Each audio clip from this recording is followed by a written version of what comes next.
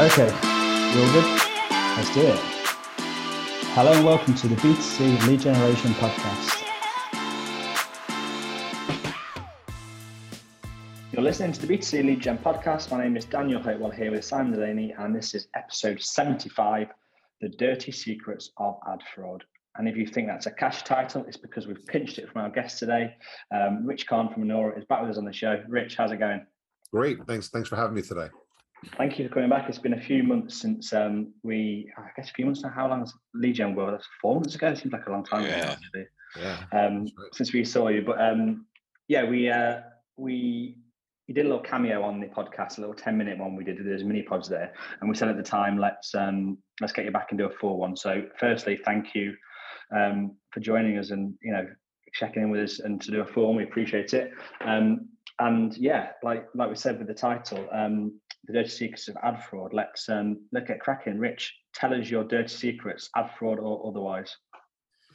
There's, when you talk about the dirty secret, we actually wrote a 3-part series on the whole process because there is a lot of stuff going on, and it's really like, it's called the Dirty Secrets of Ad Fraud, but it's really the dirty secrets of ad fraud detection. Because what's happening is our space is a very profitable space, right? It's a SaaS solution. SaaS is by nature generally profitable. But what's happening is you have a lot of companies popping out of the woodworks to try to get in on the game, and they'll do anything to get a client to use their product. So they'll produce products, they'll lie about what their product can do, they'll lie about certification processes, just to get the client on. They're doing a job to try to sell a product, and they start off with a very basic product that they quickly put together, and then they start trying to develop it while they're selling it at the same time. So for example, one of the ones that I pick up a lot of is we've seen companies lying about their certification process. So in our space, we're an extension of cybersecurity. So when you're dealing with a company that's going to, like, for instance, I walk into a company, you're going to use my software to direct millions of dollars a month or hundreds of thousands of dollars a month of marketing dollars. What should you be buying and what you shouldn't be buying? So you shouldn't just trust anybody to do that. You want to make sure that they're have some level of standards. So 2 companies came out to do certification process, the MRC, which everybody's heard of, right? And TAG. TAG is one of the newer organizations, but they're international. So since we have a lot of international companies, we like their process, and we went to them for certification. And it's funny, the 2 companies use the same document for certification. The MRC wrote the document, they both use the same document for the certification process. If I remember correctly, it's like an 87-page report, and it takes a third-party auditor and a dedicated staff member on my team 3 months to get through the certification process. Wow. Where we have to show code, database stuff, processes, documented stuff. Like, they look under our skirt and see everything that we do.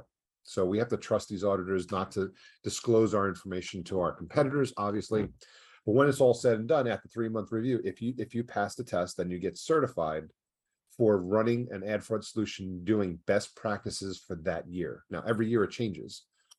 We've caught not just one, but probably 2 to 3 companies already running around saying that they're either MRC accredited or TAG certified. And then you go to the site, which you can search, and their names aren't there. I search it every time the certification process comes out. I check it because I want to know how many of us are there. And there's probably 50 to 100 companies in the marketplace that claim that they do some type of ad fraud detection, but there's only 8 of us that are actually certified to do it. Wow. So whenever I talk to a client, I say, certification is important because at least somebody looked at our code, we're following best practices, we're doing what's supposed to be done to solve fraud. Now, of the 8 of us, we all have our own angle of how we handle it and our own niche in the market of what we focus on. Out of the certified vendors, we're the only ones that focus on the performance-based marketing sector, like lead gen, e-commerce, things like that. But that's our niche, right? But at least that we follow some level of standards, and some third parties actually looked at it. But we got people running around lying about that, or they'll lie about, the experience that they have in the space. I've seen that where you go straight to the owner's LinkedIn profile and it doesn't match up to what they're selling to their clients. Things like that. I probably have one of the longest histories in the internet when it comes to most people that are still actually actively working on the internet. I started my first business in '93. So that puts me at 29 years next year. Online business. Digital marketing company in 1993. Now, remember, 1994 is when the web browser came. I was going to say, I'd have loved to have seen your website then. There was none. Yeah. It was an email marketing company. In fact, what I was doing was I was hooked. I mean, I've been a developer since age 9. I wrote my first game at age 9, got published in Compute Gazette when I was 12. I've been a programmer since as long as I can remember. And when the internet came out where computers could talk to other computers and not have to dial the phone number to do it, I was hooked. So I started writing a blog, or I'll call it a newsletter, really, is what it was, about the ever-changing internet as it was coming about. And I would hang out in AOL at the time. Back then, they had the chat lines you can jump into, and I would tell people I'm writing articles. Anybody want to join, want to subscribe to my article? And I had over 20,000 opt-ins back in the early 90s. So that was my first, and then people asked to advertise in my newsletter, and I said sure, and that became my first marketing enterprise in the space. But I've been doing this all along, and fraud has constantly been in the picture every single step of the way, because wherever you're trying to do something right, somebody's trying to do it wrong, right? So these little dirty secrets that pop up, I've been seeing over the last 3 decades in my history on the internet, constantly showing themselves. So I've been dealing with it all this time. So we finally got an opportunity inside of with this company, which has been around 5 years, to help people fight fraud when it comes to visitor fraud. Is really what we focus on. We call ourselves an ad fraud solution because that's where it makes a lot of sense. You spend a lot of money on advertising. On average, anywhere from 25 to 35% of that, depending on channels, is going to be fraudulent. And then identifying where it's coming from so you can minimize where you're buying the fraudulent traffic, focus on the good stuff, see a big ROI increase. Sorry, I talk fast. I'm originally from New York. It's fine for us. It's perfect. It's perfect speed, great cadence. Awesome. It's interesting. So what's funny is almost like the guys that are committed to carrying out the fraud are in their own like micro way carrying out a fraud about carrying out the fraud, carrying out the protection against the fraud. It's that the thing. I guess the funny thing from their side is they may as well just either own it and say like we're going to be tag certified or MRC, or just not even mention it at all, right? But it's the fact, because it's quite provable, like you said. So when they go to a client, if the client is searching a category and they're looking at various different providers, and they go, oh, well, they're MRC, it's like easy for you, isn't it? We'll just look on the MRC site. They're not on there. Yeah, the MRC is a very easy site to look at. It's built on Front Page or from the mid 90s. It's an older website because they've been around for a long time, but it's a very simple website. You click on certifications or whatever the title is, and then it gives you a whole list of everybody that's either accredited or in progress of being accredited, because their accreditation process takes a while. Ours took, I think, about 6 months, the initial certification with TAG. It was a little faster, and we were moving fast because we knew it was important to have. Like, you want to give some people some proof of we're doing something more than just saying we're good. We have at least a certification that shows that we're following best practices. Yeah. But I'll give you something. I'll give you a dirty secret that's not in our 3-part series. Okay. Here we go. This is a world exclusive. I haven't really told this story to too many, but we were just talking about with the sales team, affiliate fraud and stuff like that. And the story came up. So I said, this actually would be pretty good for you guys because it's not in our 3-part series. So I've seen fraud, all kinds of fraud that's been happening. So we had a client that came to us. They were using our competitor, weren't happy with them, signed up for us based on a podcast that I did. So that was interesting. And we started putting this stuff together. And the person who was head of fraud absolutely loved the product. We found $3 million plus a month in fraud. It was about a third of their overall traffic that they were spending on affiliate traffic. Wow. And then a couple months into it, they shut it off. So I was like, something doesn't make sense. Long story short, and I can't name names, but long story short, the CEO of the company was responsible for committing the fraud with his friends and some internal employees. Now, the reason they were doing that is they were trying to sell the company. It's just more money, right? That's it. They're boosting their rate through fraud, and they were hoping to use a technology like us because we were certified.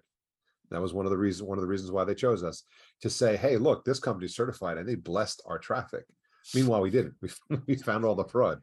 So see, he was like, "You're costing me $3 million, you absolute asshole." so they don't want to spend the money with us. Yeah, it's funny you mention that. We've seen similar sort of things, not in terms of someone in the company, but I have heard of that. But not into like in a completely different way, just for people like dumping leads in and stuff. And like a lot of people accuse Facebook and Google of potentially allowing fraud to potentially enter because it's more lucrative for them, and they obviously they deny it completely. But do they really do everything they can to stop it? Well, let's put it this way.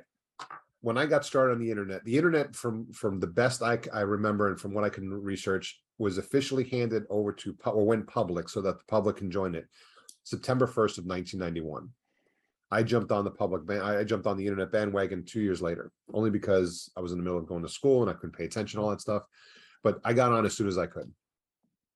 And I remember writing in fact, I even got written up for one of the first motion graphics on the internet when I built one of WebMall, and I've done a lot of stuff in the space, but it was all just a bunch of techies, working on new stuff because it was just kind of something cool from the tech side of things to work on.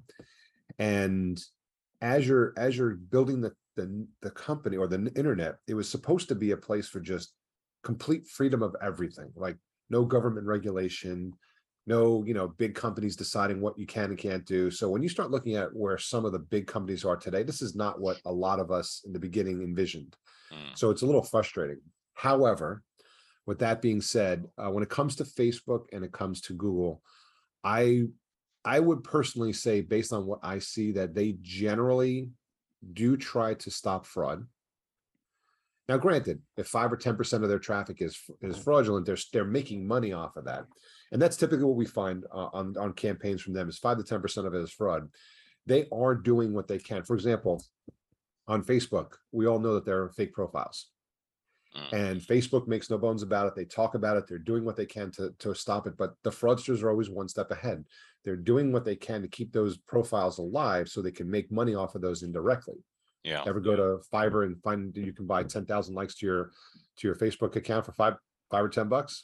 That's how they do it, right? So they make money indirectly by having those fake profiles. I do believe that they're doing what they can, but there's still stuff that they're missing. Nobody's perfect. But it's interesting as well. The only reason they can do what they can is because of the walled garden that they've created outside of the mainstream internet. Because otherwise, it'd be very difficult to stop, wouldn't it? Yeah. Now, in conjunction to that, I am going to say that Google is not helping with the fraud detection world. They're making changes right now. This is a techie side of the deal, right? They own Chrome. Chrome owns about 65% of the marketplace.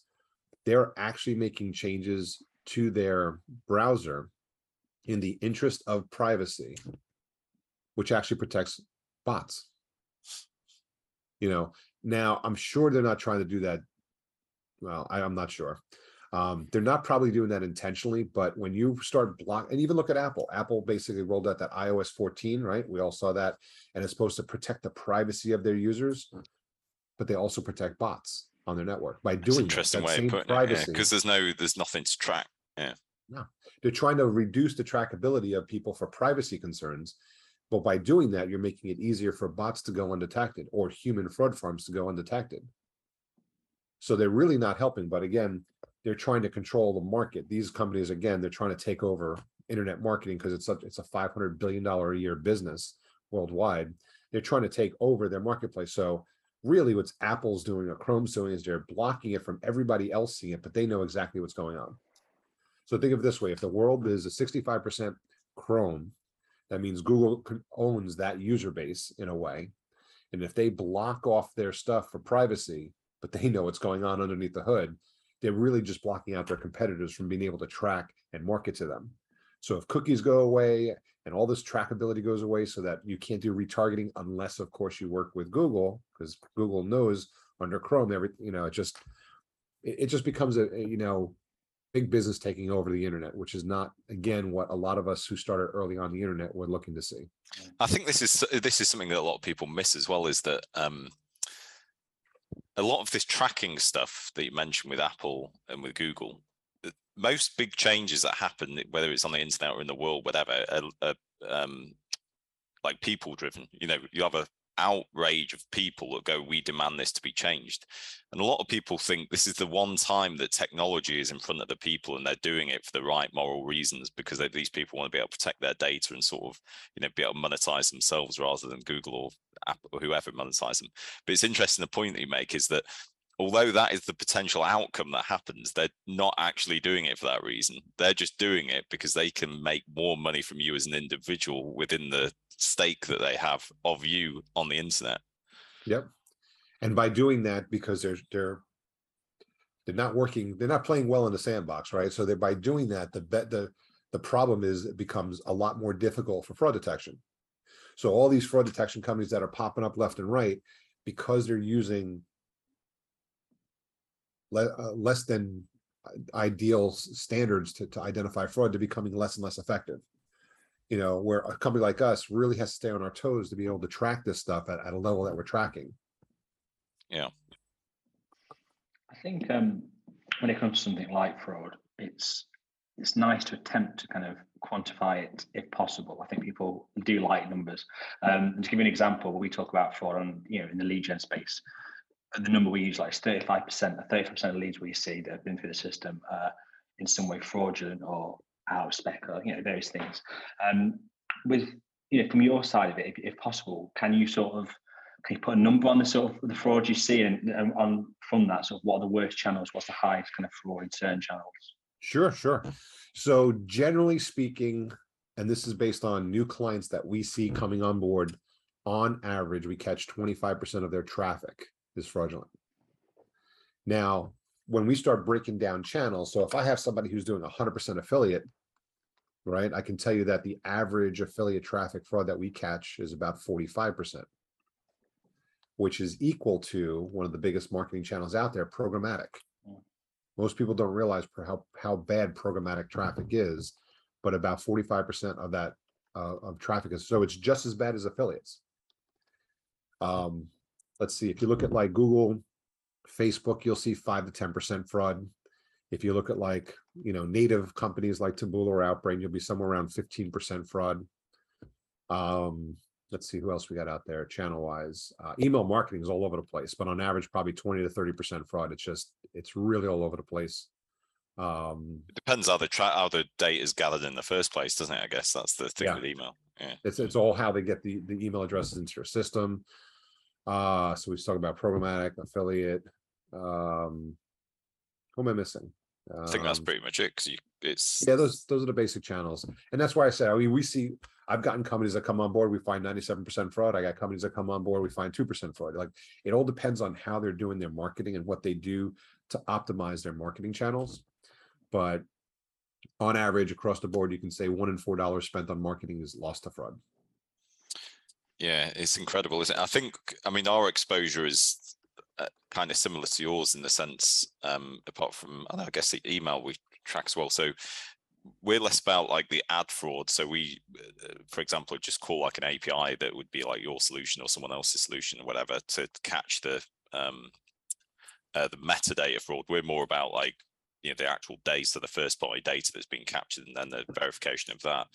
But what's interesting is that, and it's something we talk about a lot with clients, because they'll be like, oh, you know, we want to stop salacious names, and I'm like, that isn't the problem.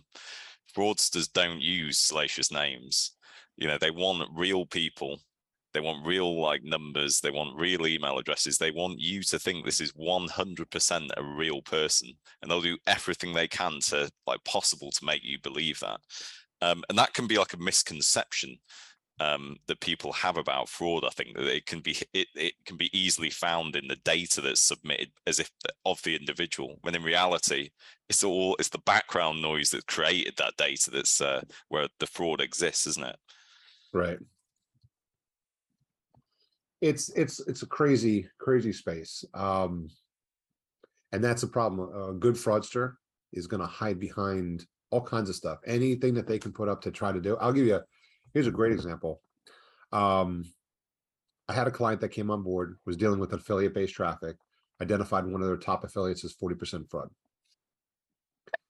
So he calls me up, he says, okay, I've got a problem, shows me the situation, we go through, look at the data, said, oh yeah, this is 40% fraud. He goes, how sure are you? I'm like, I'm 100% certain. We only mark traffic as fraud when we're 100% certain that it's fraud. And he goes, I have a call with them today, and he was my college roommate. So is my college roommate trying to screw me? And I'm like, I always believe the good in people. I believe he's not screwing you on purpose, right? He's getting screwed by his sub-affiliates that are hiding behind all kinds. And it could be not just a sub-affiliate, it could be a sub-affiliate of a sub-affiliate. You don't know how far down the chain it goes. So essentially what we did was we had isolated data, found the information, and I gave it to him. He went and called his friend up, had a long talk, and they quickly identified a single affiliate that wasn't a sub-affiliate. It was one of his direct affiliates that was causing the problem. We eliminated that. All of a sudden, the ROI went up. Everybody was happy. The fraud rate went down, and he didn't lose a friend over it. So, like I said, it's they will hide in any way they can, but they usually try to fly below the radar. They don't want to be in your top 10 affiliates. They don't want to be, they'll create multiple accounts and do it, siphon money from your account little by little.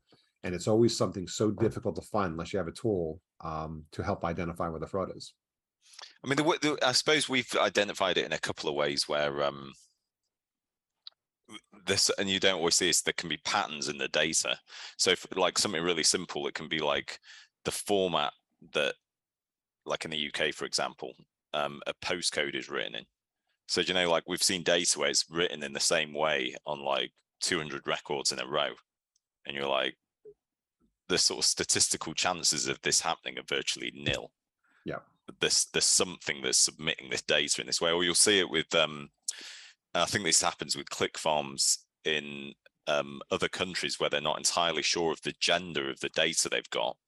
And they'll start putting titles that don't relate to the gender of the name. So it'll be like Mrs. John Smith, and you'll see a pattern emerge like that. And you're like, hold on. We've seen 100 records in a row, and 30% of them have got the wrong title attached to the typical name of a male or female to that name. And I think you can sometimes catch it, but not always, because if they're using like a phone book, for example, and just submitting the data, or they bought a load of list data and they're submitting it has the title, it can be really hard to track, catch it in the first party data at that point. Very interesting. Yeah. And that there's a lot of craziness out there. So yeah, it's just, I look at it all day, and sometimes I got to put my hats off to some of the fraud that I find, because they're very creative in doing what they do. Like what you're talking about, is less sophisticated attack, because it becomes more obvious. Like when you're sitting on the other end, it looks obvious, but the attacks that we're really focusing, like we catch that, but what we're focusing on is the more advanced attacks, where they'll go, let's just, for example, they'll use human fraud farms, like human click farms, right? So that typing out the information, let's say in a lead form, for example, looks legitimately typed out by a human. So if they put any bot checks in front of them, they pass the test because they're not bots. Then they'll use aged leads. So at one point, somebody put their information into the system for an offer. Maybe it was 90 days old, 120 days old, whatever. They'll take that information and recycle it into a form. So they'll pay pennies on the dollar for the aged leads, recycle it into a form. The data is going to check and pass. And if they get enough data, you're never going to be able to identify that, because these people actually filled it out. In fact, when the call center picks up and calls these people and says, hey, you filled out a form to save money on your car insurance, most of the time the person's like, yeah. And then you'll do your pitch. They're not going to turn around and say, well, I filled it out months ago. Most people won't say that. No. So I always instruct my customers, always say, okay, by the way, did you fill out the form today? Or whatever the form was filled out. And that's when you'll find out, no, I filled that form out like months ago. Now you know it's a fraudulent lead, or it was entered in fraudulently. I suppose the good thing with like sales qualified leads is it becomes pretty apparent fairly quickly, because even if your normal conversion rate is 20% and you suddenly have 50 leads and it's dropped to 1%, it's like, even if you are contacting them. The real problem I see is like in MQLs, marketing qualified leads that a lot of affiliate networks will run. So they'll run like signups to, I don't know, a newsletter about some new beauty products or something, and the client will be paying like $2-3 per lead coming in, and all it is an email address being entered, and they just get absolutely rinsed and their pants pulled down, because there's no like, then there's nothing to like quantify it again. It's not like you're speaking to them on the phone. You can look at open rates and click rates, but the reality is when you start dealing with bigger companies and all they're trying to do is spend $50,000 to fill a CRM that they've been given the task to do, a lot of the time they're not even sending like the email straight away. Like they're just filling a database of money that they've spent, and then they're going to spend the next 6 months seeing what like money can be generated from it. And the amount of fraud, that we see on stuff like that is just huge. And it's every single campaign that runs, every single campaign on like a big affiliate network that runs of anything like that. The amount of fraud, it's just almost mind-boggling when you just sit there and you're like, the numbers involved here are just ridiculous, and they just can't stop it. It just seems incredible to me. It's funny because I'll talk to companies and go through the same situation where email marketing. That's why I said on average, email marketing is like between 20 and 30%. It's higher than you'd expect, but like I said, like you're in the space where you're looking at, you get it. So what we'll do is we'll set up with companies and we'll walk through it and find out, we'll benchmark originally their fraud rate, and we'll get a sampling rate just to see how much fraud they're dealing with. Because I always tell people this year fraud should exceed $100 billion in stolen funds from advertisers. So it's not a question of if you have fraud, it's a question of how much fraud you have. So a lot of times we'll do a quick analysis of you just get a baseline of where they are right now, find out exactly how much fraud they have, and then come up with a game plan to resolve it. So if it's an email list, we'll help them sanitize the list by checking, the response rates and click rate. Because what's happening is they'll fill out these bogus email addresses, and then to perpetrate that, they'll throw those into a bot, and the bot will answer the email. We'll click on something. We'll go to the landing page. We'll actually do stuff to make it look real to keep that email address alive long enough to get paid. So what we'll do is we'll help them identify that, and then be able to isolate which email addresses are generating fake traffic versus the ones generating real traffic, so that they can start whittling down their thing. But the problem is half these people, because in the affiliate world, the goal is to pay affiliates as fast as possible. Affiliates love a 1-day turnaround, 7-day turnaround, net 14, something like that. If you go beyond 2 weeks and paying an affiliate, you're gonna have a hard time attracting good affiliates. But at the same token, you don't have enough time to validate what they're selling you, what you're paying for is real. I think there's another problem, which is if you're going to an affiliate network, so let's say, I don't know, you're Ford and you've got a brochure request campaign, or even it could be a test drive, because they're not persistently buying leads, they're running like campaigns. So, like 1 month where they'll have like a $50,000 budget, and they're going to spend that in that month, and they won't buy leads again for the next year, for the next 11 months. And so their exposure to it isn't like a company that persistently buys leads. I draw a very strong distinction between those two types of companies, because one is like their entire tactic to grow and keep their company going, and the other is just like it's like changing a TV ad, like it changes constantly. And I think they're the ones that get the most stung, because it's not something they're persistently doing. So they just see it as like this one-off, and then they might not even invest in anything additional, because it's like that budget is spent, and the next 11 months are just going to be doing something else. So I always think they're the ones that get like the most screwed over, without a question of a doubt. Interesting. Yeah, there are different buying styles of companies, and either way, that, like I said, the fraud still needs to be identified. But like you said, the first example where a company is buying traffic all at once and then utilizing that for the next 11 months, they still have to pay those affiliates, or however they're getting the traffic, in month 1. And by the time they realize it's bad data or fraudulent leads altogether, whatever it is that they're buying, it's usually they've already paid out their affiliate or their source of traffic. And at that point, it's too late. It's like you can't claw back. So there's typically what you'll see a lot of affiliates. I'll give you another example. We had a client right before the pandemic was booking 30,000 airline tickets a day through their e-commerce platform. They paid their affiliates out every 2 weeks, but could take upwards of 9 months to identify the fraudulent transactions. So there's a long period of time in there where an affiliate can just defraud the system for months on end, and then create other sub accounts, same affiliate, just create other new accounts. So once they eventually get caught and they try to claw back, they're only losing maximum 2 weeks of pay. So they just jump, they already have 2 or 3 or 4 others set up. They're already thinking 3 or 4 steps ahead. So they're constantly getting paid while the company is running around trying to figure this out. And that was a big problem for them, because we even had a situation where we identified, a transaction as fraud, and the head of fraud calls up and says, I think you're wrong on this transaction, because the individual actually flew the ticket.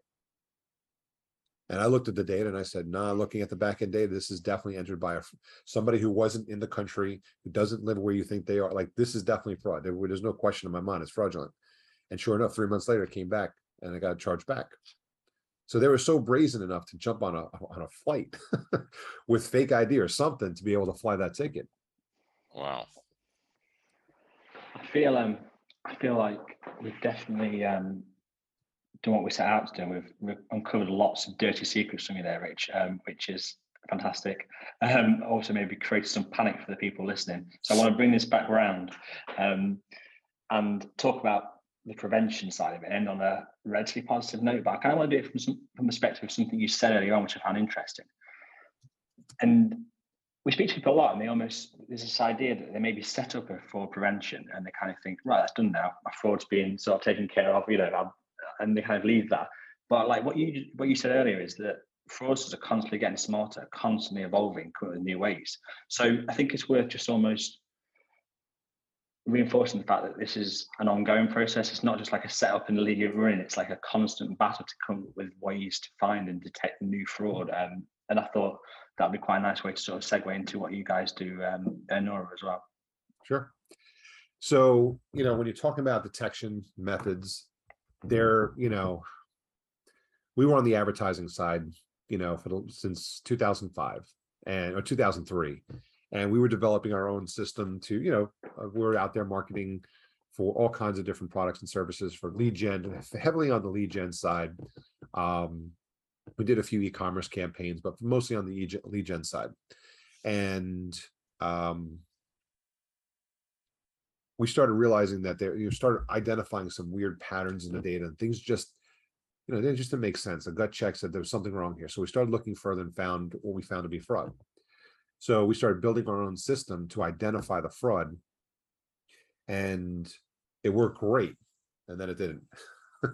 As soon as we identified how fraud is, a month later, 2 months later, all of a sudden, I guess they caught on to what we were doing and then be able to circumvent that. And so we made another version, and then we made another version, and it became this cat and mouse game of constantly trying to stay, 1 or 2 steps ahead of them as best we could. And we developed something that and a system and a process that works really, really well. And it took us about 10 years to really hone down and get this technology to the point where it was very, very accurate. In fact, we're the only solution in the market to achieve a greater than 99.999% accuracy rating when identifying fraud. Typically, one of the dirty secrets in our ebooks here talk about how the average fraud solution walking around has 10% false positives. So that's losing big money. So essentially what we did was, after 10 years, we're sitting here doing this, all of a sudden we looked up and realized, wow, there's a market for this. So essentially at the beginning of the day, when we first realized there was fraud, I'm like, I've been dealing with fraud for the last decade. I understand there's got to be a solution out in the marketplace. Let me just buy it, bolt it onto what we're doing, and call it a day. I want to be a client of ours, right? We did the research, and actually there was no fraud solutions out in the marketplace that you could buy. There was just nothing existed. I looked high and low because I knew the undertaking of putting one together. That's what started the process of saying, okay, we have no choice, put it together. Then 10 years later, I looked up and realized, oh, shoot, there's a market for this. So, everybody's calling out a woodwork, building these solutions. Let's test ours against what's in the marketplace and see if it's worth bringing this one to market. We tested up. We did a year-long study, and I spent, I don't know, $100,000 of my own money just testing budgets so we can actually buy traffic from different networks, run it through 4 or 5 different filters and see which one worked the best. We realized we had an advantage over our competitors, and we decided, let's launch this as a new program. Took us from that point, took us about a year to put the whole thing together, slap on a really, really slick user interface, and then we launched in 2017. And we've gone head to head with, I don't know, dozens of different fraud solutions in the marketplace. And when it comes tech for tech, we have yet to lose a test, proving accuracy and thoroughness of the solution. People, it doesn't mean we win every contract. Obviously, it's just like everything else. People maybe have a better experience with a salesperson over there. Maybe they know somebody at the other company. Maybe there's a feature that another company has that we don't have. There's other reasons why, we don't win every contract, but like I said, we're out there in the market helping to fight the good fight and doing it the right way. Yeah, it's kind of a similar story to us, I think, in some ways. I just want to tell you something that happened to us because it reminded me when you said you built something and it stopped working. We started doing double opt-in verification of like affiliate leads coming in, and when we very first did it, it started working really well, right? So email affiliate sign up, we'd send them an email going, click this button to confirm your entry or whatever it was, and they click it, and only at that point would we post the lead out. And what we suddenly, one day we were sat there and like, this is working great. Volumes have gone down like 40%. So we're getting rid of the fraud and whatever else. And one day a lead fired with this like double opt-in as if it had done it. But it was a lead that wasn't even involved in a double opt-in campaign, right? So we went into it, we were like, how the fuck has this happened? And what we realized is that when you could, in the back end of the form, figure out where the lead was forwarding to. And what we were using was the lead ID, that if you like got some curl around the back and grabbed it when you submitted the lead, we were using that as a part of the link to submit the double opt-in, because it just acts like a lead update API back to that lead to then verify, like true one, bang, send out. And so what happened is the fraudster or fraudsters, whoever, must have put the wrong digit in on the lead ID that was meant to fire. And I don't know how long they were doing this for. And so it fired the wrong lead. And it was only at that point we went, holy shit, they've figured out they've created a bot that's actually, they've got a human doing the submission of the data, a bot grabbing the lead ID of the forwarding, and then a bot going to the email they receive or a person and clicking it and replacing the lead ID in the part of the URL it was in. And yep. I was like, that's pretty, because you've got to have like quite a few different steps running to be able to do this. But then we realized, shit, like these fraudsters can figure any of this sort of shit out. We need to be able to change this so that they can't do the double. So that, that's like a classic way of people catching fraud or whatever is doing double opt-in. But bots, people, they will get around it if you don't put something in place to stop. And even then they probably will. So you then have to do something else, But it just reminded me when you said you've got something working and it suddenly stopped. And that's what you got to realize. Don't underestimate the fraudster. Yeah. They're very intelligent, and they're going after $100 billion pie. There's a lot of it. And again, there's right now, at least in the United States, there's no law against it. So internationally, if you're committing fraud internationally, we came across this. Interpol has a minimum of $800,000 in stolen funds in order to get involved. We tried it. We had somebody committing fraud against our company at one point, and we pinpointed who they were. We wanted to go after them, and Interpol stepped in and said, unless you can prove 800,000 stolen, we can't get involved, because we have to have minimum thresholds. Otherwise, we don't have the resources to go after everybody under that. So they know the laws, and there's very few that affect them, because there's nothing on the books that says this is what when you're committing ad fraud, or this, whatever, however you want to define it, this is the law that you're breaking. So a lot of times when they catch people committing fraud at high enough levels, they'll catch them for, wire fraud, tax evasion. They'll catch them for something else, but there's no law in the book. So you got no laws against it. $100 billion a year payout to to anybody committing fraud. There's a big incentive to do it and hire the best and brightest to try to get around any system out there where they can make money. And like I say, if you make it difficult enough, they'll just go on to somebody else. Just like it's like a thief in the night, right? They walk up to the door of a house, they see a dog, they see it protected by some alarm company. They just go to the next guy's house. Yeah, they just find another. It's easy enough. I mean, why make your job difficult? Yeah, I agree. That's a very good analogy. And also, I just want to repeat one thing you said there, because this could have been a title in its own for a different podcast in it later on. Don't underestimate the fraudster. I'm gonna pinch that as well and use that. I thought you were going to say thief in the night. Yeah, I mean, I feel like only a context out of that. Everybody's thinking of writing a book or something. Yeah. But yeah, that's two great titles. And Rich, you've been an absolute pleasure to have you back on the show and to be able to speak to you for a little bit longer this time than we managed in London. That was episode 75, The Dirty Secrets of Ad Fraud.